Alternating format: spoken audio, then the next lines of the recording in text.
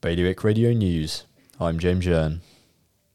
A 25-year-old man is in custody after he threatened to use an axe and homemade flamethrower on students at his former school in an apparent cry for help.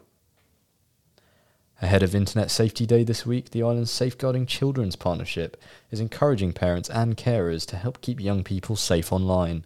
And that's after a new study showed under 10s are being exposed to porn at an alarming rate. And some French fishermen are furious at New Jersey imposed licence conditions, but the cross-border fraternity among fishers should prevail. That's according to their chief representative in Normandy.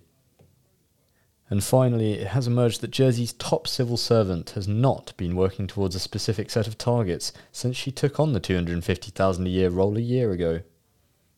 For more on all of these stories, visit bailiwickexpress.com. The weather this morning will be sunny in periods with a maximum temperature of 6 degrees. High tide will be around 5 to 7 this morning. Bailiwick Radio News.